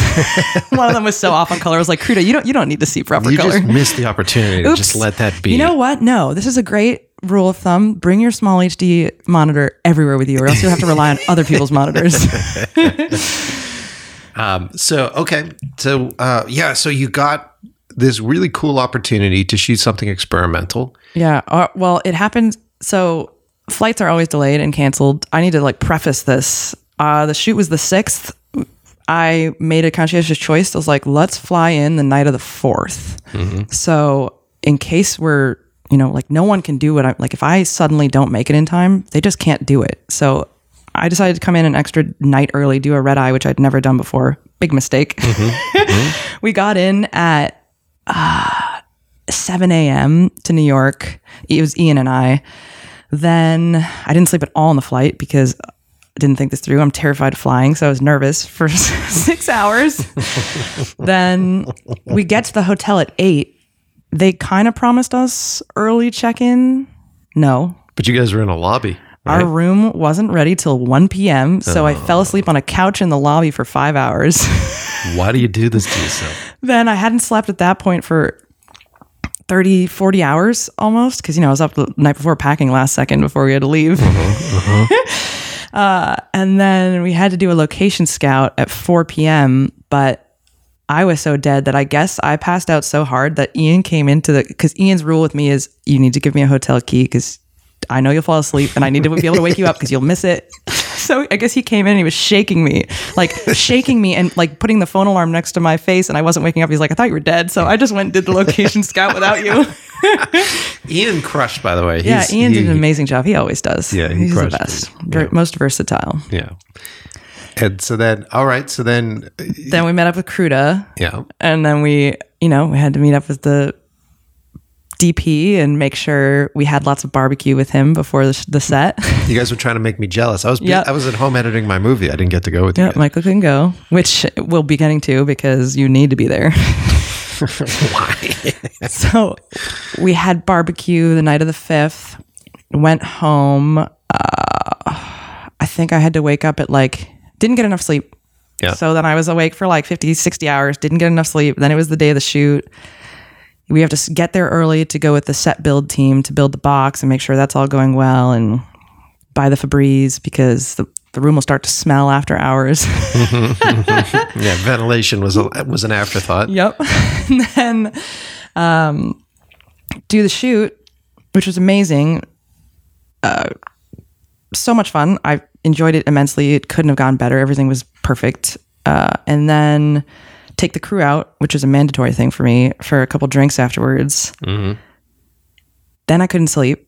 Mm-hmm. And the big thing was within 24 hours, I needed to deliver. So now I'm working on 0 sleep. So originally I wanted to have the big concept was I'll have an editor there with me because I foresaw this stuff. I was like, I'm going to be tired. I'm going to be worn out. And also you could have been doing it night of, which is the big trick. You can't wait till the next day. So I woke up, hustled over to the World Trade Center, worked with Noel, Hassan, and the team. We created the Hoyan piece first. Amazing. And everything was going amazingly. But then I started to crash. So I think, for anyone else who's doing this, have an editor. Yeah. Because you can't do it all yourself. Yeah. I mean, this is a part of the new media right now, especially for these kind of things, is that, everything is time sensitive. And so we did this for Bose about a year ago where we went down to Comic-Con and did the walkthrough. And essentially what I did as I directed that, I did day one with you guys and I sort of walked through the space, and then I was back in the hotel editing day two. And we were using that Frame.io upload stuff, which was really great. So I that was the best scenario possible because you guys were on the set and I could just go, we need another shot of dinosaur eggs where you go shoot the dragon eggs or whatever. And you guys would shoot it, would immediately upload right into my editor. So I was able to deliver those pretty quickly, but even still, you're dealing with clients oftentimes that are used to having multiple revisions, multiple people looking at things, multiple eyes on things. So you really have to set the tone when you get into a job like this of like, guys, this is a fast turnaround rate. I think one of the best things that we often do is we find our music ahead of time. We actually cut our music ahead of time. We put all of our bits and pieces together, because if you give the clients a few days of doing that, then they feel like they're completely involved with the vibe of the piece. Yeah. And so that way, when it's almost like doing a live performance when you're cutting, because you're cutting live essentially in that moment. And I'd say everything was perfect until it came down to the edit. And it was purely a money saving move to not bring an editor. Yeah. So we suffered there, but we delivered. Like, I stayed up for another 24 hours straight. I edited for 22 hours straight, and I delivered everything, because the next day I got a call that I needed to fly out to Jamaica from New York. So we crushed. I think my learning lesson, there's a learning lesson in every project. I think we did an amazing fucking job, but now I will not go on a set with a 24-hour turnaround without a designated editor, because one human being just can't keep I was up. Also producing before that, so we weren't sleeping for days before that, and I just hit that, where I just called you crying because I was like, I am so emotionally unwell because of a lack of sleep. Like, you need to help me right now. But we did a great job, and it was amazing. And again, Noel, Hassan, the whole team, Will Welsh was amazing on that as well. He just came in, approved something instantly. I was like, this is what we need. Someone who's able to walk into the room, give you no notes, be like, this is great, and have that trust. Like, they have a great system going on there. So I did love that. I did love them. Good. Yeah. And then before we get into, where you ended up, the results of that. So you did that piece got released. It's such a new looking piece. It's such an original idea. Yeah. And we were properly credited. Yep. Thank you, Noel. So within a week of that, reached out to us. Are you allowed to say that? I don't know. Why not? Yeah. Okay. Right. Yeah. A brand that makes things that we use every day, all day long. I think you're allowed. I mean, I don't know. I don't know. Maybe we just cut out the word. Yeah. Another edit. Sorry. So we got reached out by a big company. No, I'll just bleep it out. So okay. You got reached out by one of the biggest, and they wanted you to do something very similar, but just on a larger scale, which was amazing. The same thing. They sent an agency our GQ videos, and we're like, we want that. Find that person that did that. Yes. Which is crazy. And we won't go into specifics. No, but that is the power of crediting people. And if you're not getting paid enough on something, or if there are any other kind of struggles, the best thing you can do is credit them if you have a large... and thank you to our team at GQ that really made sure that happened. That was a big thing for them to be able to do that for us. And I wholeheartedly appreciate that. Yeah, because now it's led you to a whole new avenue of work. Something new and fun I can do for a couple of years and then be like, no, I don't want to do that anymore. All right. So then you were exhausted, and then you're in the middle of a cut, and then you call me and you go, I just got a phone call to go to Jamaica. Should I go to Jamaica? And I was like, Meanwhile, I only brought winter clothes, and Ian makes fun of me. I always bring double the amount of underwear I need for any job. So I was like, okay, this is a 4-day trip. I'm bringing 8 pairs of underwear. And mind you, Jamaica was another 4 days. So then the next thing you know, you're jumping on an airplane out of JFK or wherever, and you're headed to Yes, Jamaica. I had like 30 minutes to go buy a couple linen pieces on the streets of New York so that I wouldn't die. And then I had to do another flight to Jamaica. Mm-hmm. And that was stressful. Well, actually, it was fast. That was the good thing, is I was flying from New York, so it was a 2.5 hour trip, which was great. But then it was 2.5 hours. We were shooting out in like right near the jungle. So then we took a 2.5 hour trip out to the hotel. Then I had 30 minutes after that to shower before we had to get onto set. So I had another 2 nights that I didn't sleep. Gina called me and she was like, I'm getting in a car. I'm getting in a cab. I don't know where I'm going. I'm going to fall asleep. And so we have our location statuses for each other. And so I remember I was up because it was late here. And I was up, I think I was editing. So I just put my phone on the desk and I had you tracking so I could see where you were driving on the island. Which was good because I definitely woke up at the hotel being like, oh, I've been asleep for 2 hours. But luckily we met Adam. Ian found Adam, who was working with me. We hadn't met before the GQ job, but our connection was like so seamless that I asked him if he wanted to come to Jamaica with me. He's like, what? I asked him like the morning of, I'm like, do you want to go to Jamaica today? He's like, yeah. And he was the shit. He was the best partner in crime for that wild job. Well, that was for Boohoo. So you went out there for Boohoo, man. My besties at Boohoo, Cleveland and Habiba, they're all my favorite people to work with. So I will just jump on a plane to go work with them. And you got thrust into some interesting shit, right? It was a different vibe for you that you hadn't done in a while. Yeah, it was fully documentary fashion style, which honestly is my favorite thing I've done with them so far. I think I really thrive in being in exotic places and just living in that world and seeing what I love to, observing. It was a lot of observing, which I loved. And it was like these like little motorcycle, like... Yeah, we started our day at Winifred Beach with just a bunch of people on dirt bikes. And we shot there, and I think I fell asleep on the sand for a little bit, a couple times. I'd just wake up and my camera would be on the floor, and I'm like, oh my God, is no one watching me? So we shot that for the first day. And then we were in this wild hotel that felt like a Dave Lynch hotel from the outside with all the checkerboards on the floor. That was super cool. You had security, right? We had security the whole time. Wasn't his name like Al Pacino? Yeah, it was amazing. And all the stray dogs. Oh my God, so many stray dogs. That video is like 20% stray dogs. I know, you brought footage. I'm like, there's another dog here, Gina. They're infested with fleas. I don't care. Fleas don't usually last on humans. I don't think so. Well, I don't have any now, so apparently it wasn't that bad. We'd shot there for 2 days. Wild. We had to line a cliff. Cleveland is the best collaborator because he is so driven to shoot what he wants to shoot, and like we'll drive by something even though he's booked out a location somewhere else and he's like, this is a better spot, and somehow he'll work his magic and we'll be shooting there. So it's like he left the bus for 10 minutes, found like a cliff to line, and then found that crazy green area where I shot that epic shot of the guys. So it's always fun with them. They're my style where it's just what's the best thing we can make, and even if that's off the script, let's go do that. Yeah, you have fun with those. I always have fun with them. Yeah. And then you brought the footage back, cut the footage for you, which was fun. Within like 2 days, we delivered that project as well. That was a 2-day shoot. We also hit another discovery. So when we do these pieces, our work is very much associated, especially with the cut, is sound. So it's all about the music. It's all about the sound effects and stuff.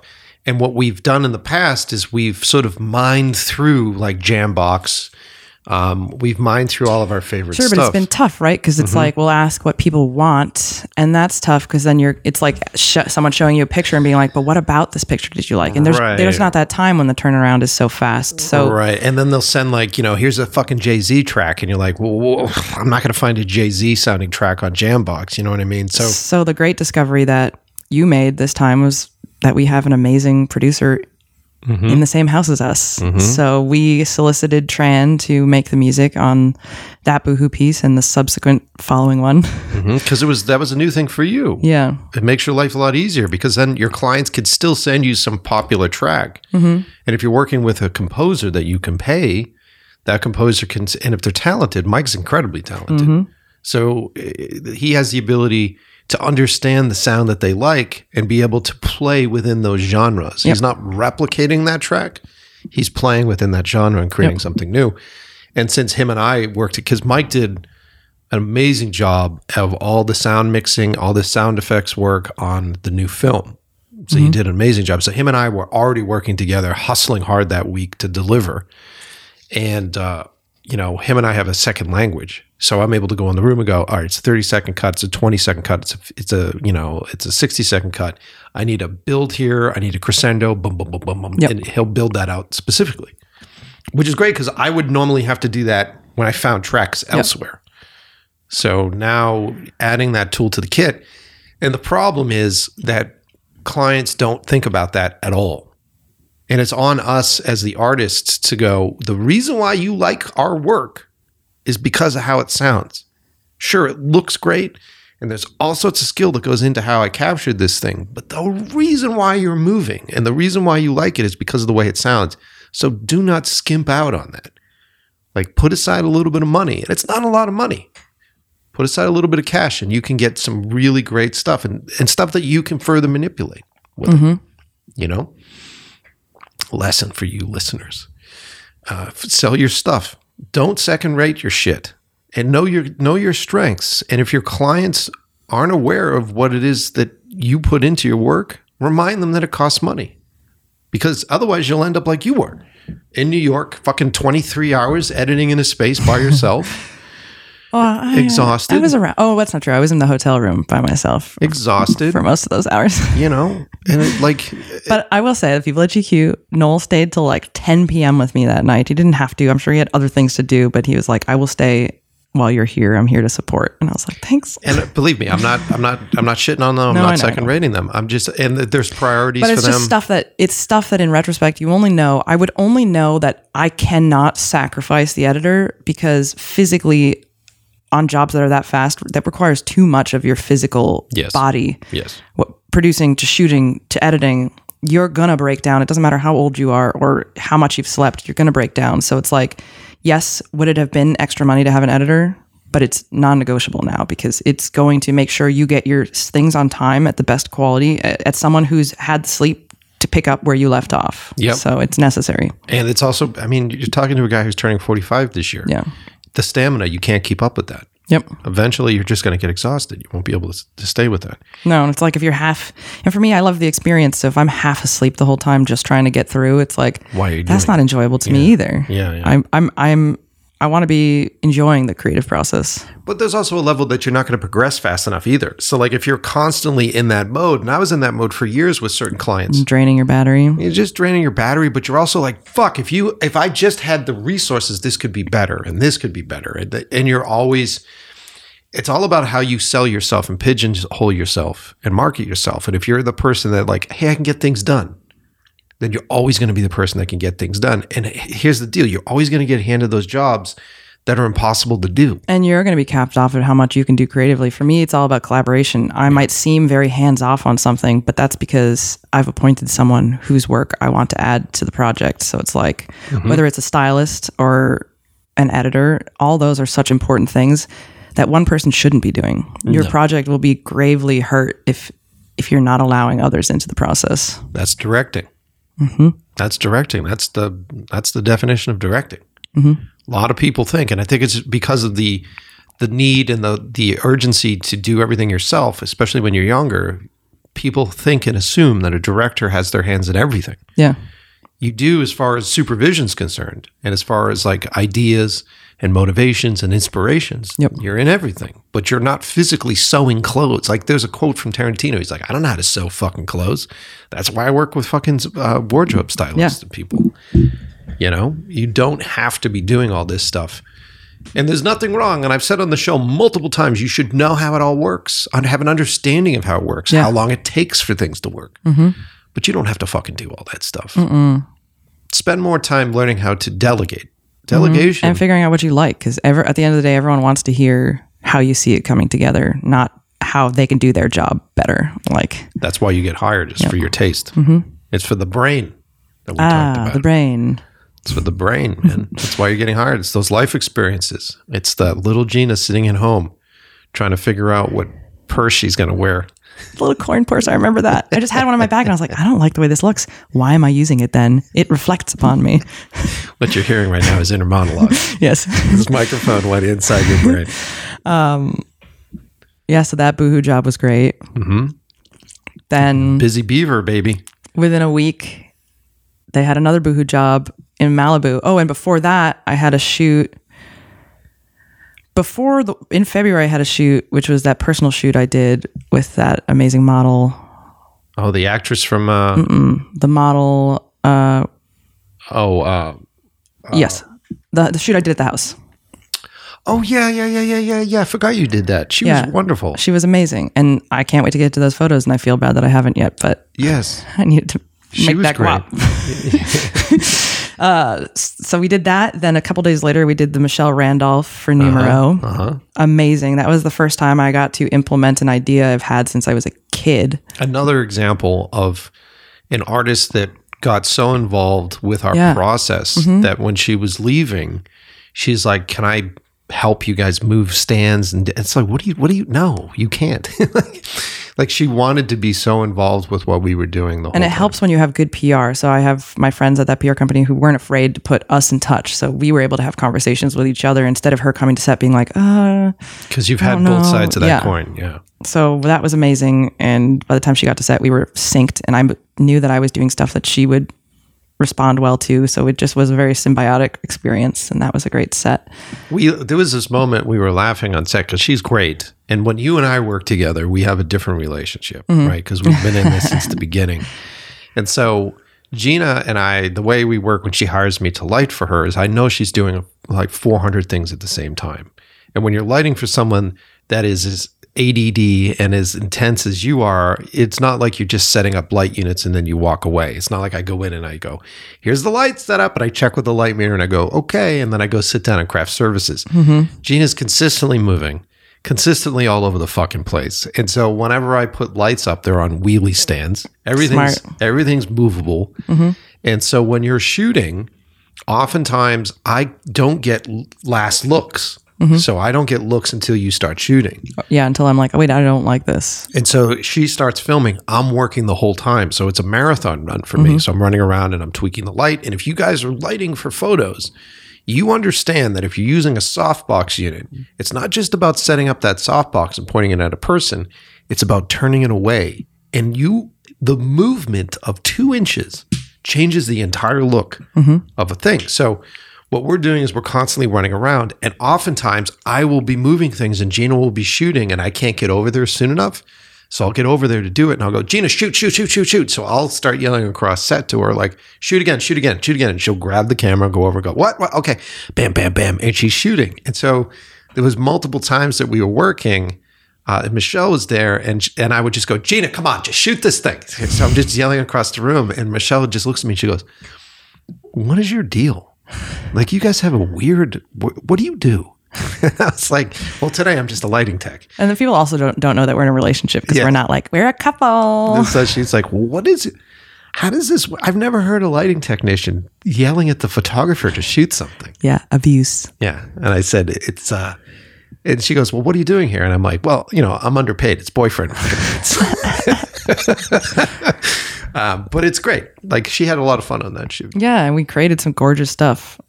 That was mostly a one source with the Have you photo been noticing that your life has just been more about simplicity and you're dialing everything back now? It's becoming simplistic. Good. Because that in the simplicity, you have room for refinement. Yes, this is true. And now your images look really great. And now you're having now they look really great. Yeah, they've just become great. Before that, they were okay. Jesus Christ. They're getting so good that you are feeling insecurities on your edit process now, where you're like, these images look so good, I don't know how much editing I should be doing on this stuff. I will never say that like that, ever. That is very pompous. I am running into, well, I don't know, because then I go so simplistic that I'm like, does this need something else? And it's some this has only happened to maybe 4 or 5 images, but I just won't retouch them at all. Or I'll struggle with it for 9 hours and then be like, I'm just going to leave it unedited, which is a struggle. It is a struggle, right? Because this was something that when I was sitting here with Jonathan from Big Black Delta, and we were talking about music for the movie, and he came into the space, and I had all these preconceived notions, right? So I'm like, okay, as a director, I want to set up themes. So I think there should be a theme, and I wanted multiple themes to run through this whole thing. And so we were sitting here watching stuff, and he was like, I don't think you need anything here. And I'm like, yeah, but I think we're setting up themes. And it was a royalty-free temp music. Yeah, and I was temping in tracks, and he's like, I think that track's really great. Why would you have me replicate it if you already like it? And so he was bringing up a lot of this different stuff, and he said to me, he's always really good at this. He turned to me and he goes, dude, why are you overworking it? Sometimes our job is just finding things, or things are presented to us, and our job is just to take those things in. I think his quote was something like, if I baked you a cake and I handed you a cake and then you put your hands into it and pulled it all apart and went, I'm going to put this cake back together. He's like, I wouldn't give you another fucking cake. He's like, so oftentimes what we do as creators is we're just receptors for what's happening around us and the elements that we put into place and the stuff that comes out of those elements. And oftentimes we feel like we need to overwork them, and we feel like that's our fucking job. Like, oh, I don't have enough of a hand in this, or, oh, I have to force this cut. And there are moments in the edit where you'll see me cutting things and you'll be like, why did we cut to that rando shot? And I'm like, because I wanted to put it in there. That's me overworking it. And most of the time, if I take those things out, you don't even notice that they were there in the beginning. And I think that's the same thing that happens with photo editing. Yeah. Because when you were younger in this business and you didn't have all the resources, you didn't have the experience, the one place that you had the most amount of manipulation, the most amount of time was in the edit. Yeah, and just learning technical stuff to get excited about that because you haven't refined everything else. And you weren't putting anybody else, you weren't putting them out. Like, it was only you. Yeah. So you can sit there for as long as you wanted and recut things and over edit them and do whatever it is that you want to do. And by no means by saying that that work isn't great, because you found some really great techniques that still carry over from all of that work. But that's what happens when we're younger and we're trying to learn things. We're trying to pull things together. A lot of younger artists out there, they're about replicating. Like when I was younger, I was trying to replicate David Fincher. And my first 2 movies were just me attempting to do so. And I felt like when I was able to replicate just a piece of what I loved about Fight Club, if I was doing a music video and I'm like, oh, I was able to replicate the lighting look that he did for Fight Club. That was the thing for me. And it's the piece in the sense that, like, I love that lighting setup in that photo, so I'm going to use that one source inspiration, but it's like being able to pull that from all sorts of different things, and that's creativity in general. It's not like there's a difference between replicating someone and then pulling pieces of all the things that you like. Because holistic stuff, where are you going to start with nothing? You need something. You need something that excites you. You need something that you liked, or like something you want to interpret. So I think that everything we do is some culmination of what we've seen and what we still remember. And and I think it's just time in and experience, the amount of time that you spend doing on something, that you end up becoming very good at replicating multiple things that you can then use those as part of your language. Yeah, that's the real thing, right? Is what is your language? If you're just getting good at technical replication, then your focus is wrong. Right. But you have to know how to put together a sentence. So you go through the process of like figuring out words and grabbing these words, and then you put together a sentence that looks like someone else's sentence. But then over time you realize, well, I like the and, so those are coming over here. And on this one, I like this and that, and those are coming over here. And usually it's some sort of weird life experience that fucking triggers you to go off on some sort of, like, my head injury was a big part of it for me. Like, there's something that happens to you that you're like, this means something. Like, this impact means something. Let me go back to that collection of sentences and words and try to replicate how I was emotionally feeling through this opportunity. Does that make sense? That makes sense to me. Ugh, don't put your mouth on that. All right, we're hitting our point because you have to get your shit together. Yeah, I gotta go. But you gotta go. Where did we talk about all the shoots? I think so. I think we tackled a good point of it. Oh, then there was the Boohoo in Malibu. And that leaves us. Who did it? Oh, and then we had Alyssa Sutherland for Numero, who's the lead in the new Evil Dead. Oh, yes. Yeah, has that come out yet? I think it's supposed to come out today, but I don't know. Yeah, so you shot the actress from the Evil Dead? Yes, she was lovely. That was a fun shoot for you? All that stuff shot with Fuji. All of it. Fuji. So those of you who are like, how does Gina get her look? It's all Fuji. All you have to do is just go buy all those products and you'll be able to replicate it exactly. It has absolutely nothing to do with the individual that uses it. Don't worry. We'll find some sort of... I don't know if you guys know this about me, but I'm all about technical stuff. I know everything there is to know about the technical side of our industry. We'll get some sort of AI, like a satellite-centered adapter for this camera, so that way it'll say, well, when Gina was shooting, she was shooting at this aperture and she was doing this. I wish we had time to talk about AI. No, I've got enough AI episodes coming out. But look, let's wrap this up. Look, at the end of the day, I'm proud of the work you're doing. I'm proud of the growth that you've done. You know, like, I love us. There's something really great about being able to walk into a room and not be worried about the person you're with, to be with that person and go like, they not only are the most charming person in the space, but they also have such a passion for creating and such a passion for people and an understanding of people and how they work. And the work that you showcase is just a piece of who you are, because you and I are so close to each other. Mm-hmm. And it's just a piece of how you see the world. And I'm lucky because I get to see all of the other stuff that most people don't get to see. So for those of you who are looking through the window at GIZELLA, it's about 10% of the way that you see the stuff. And so I'm just proud to be able to be a part of that.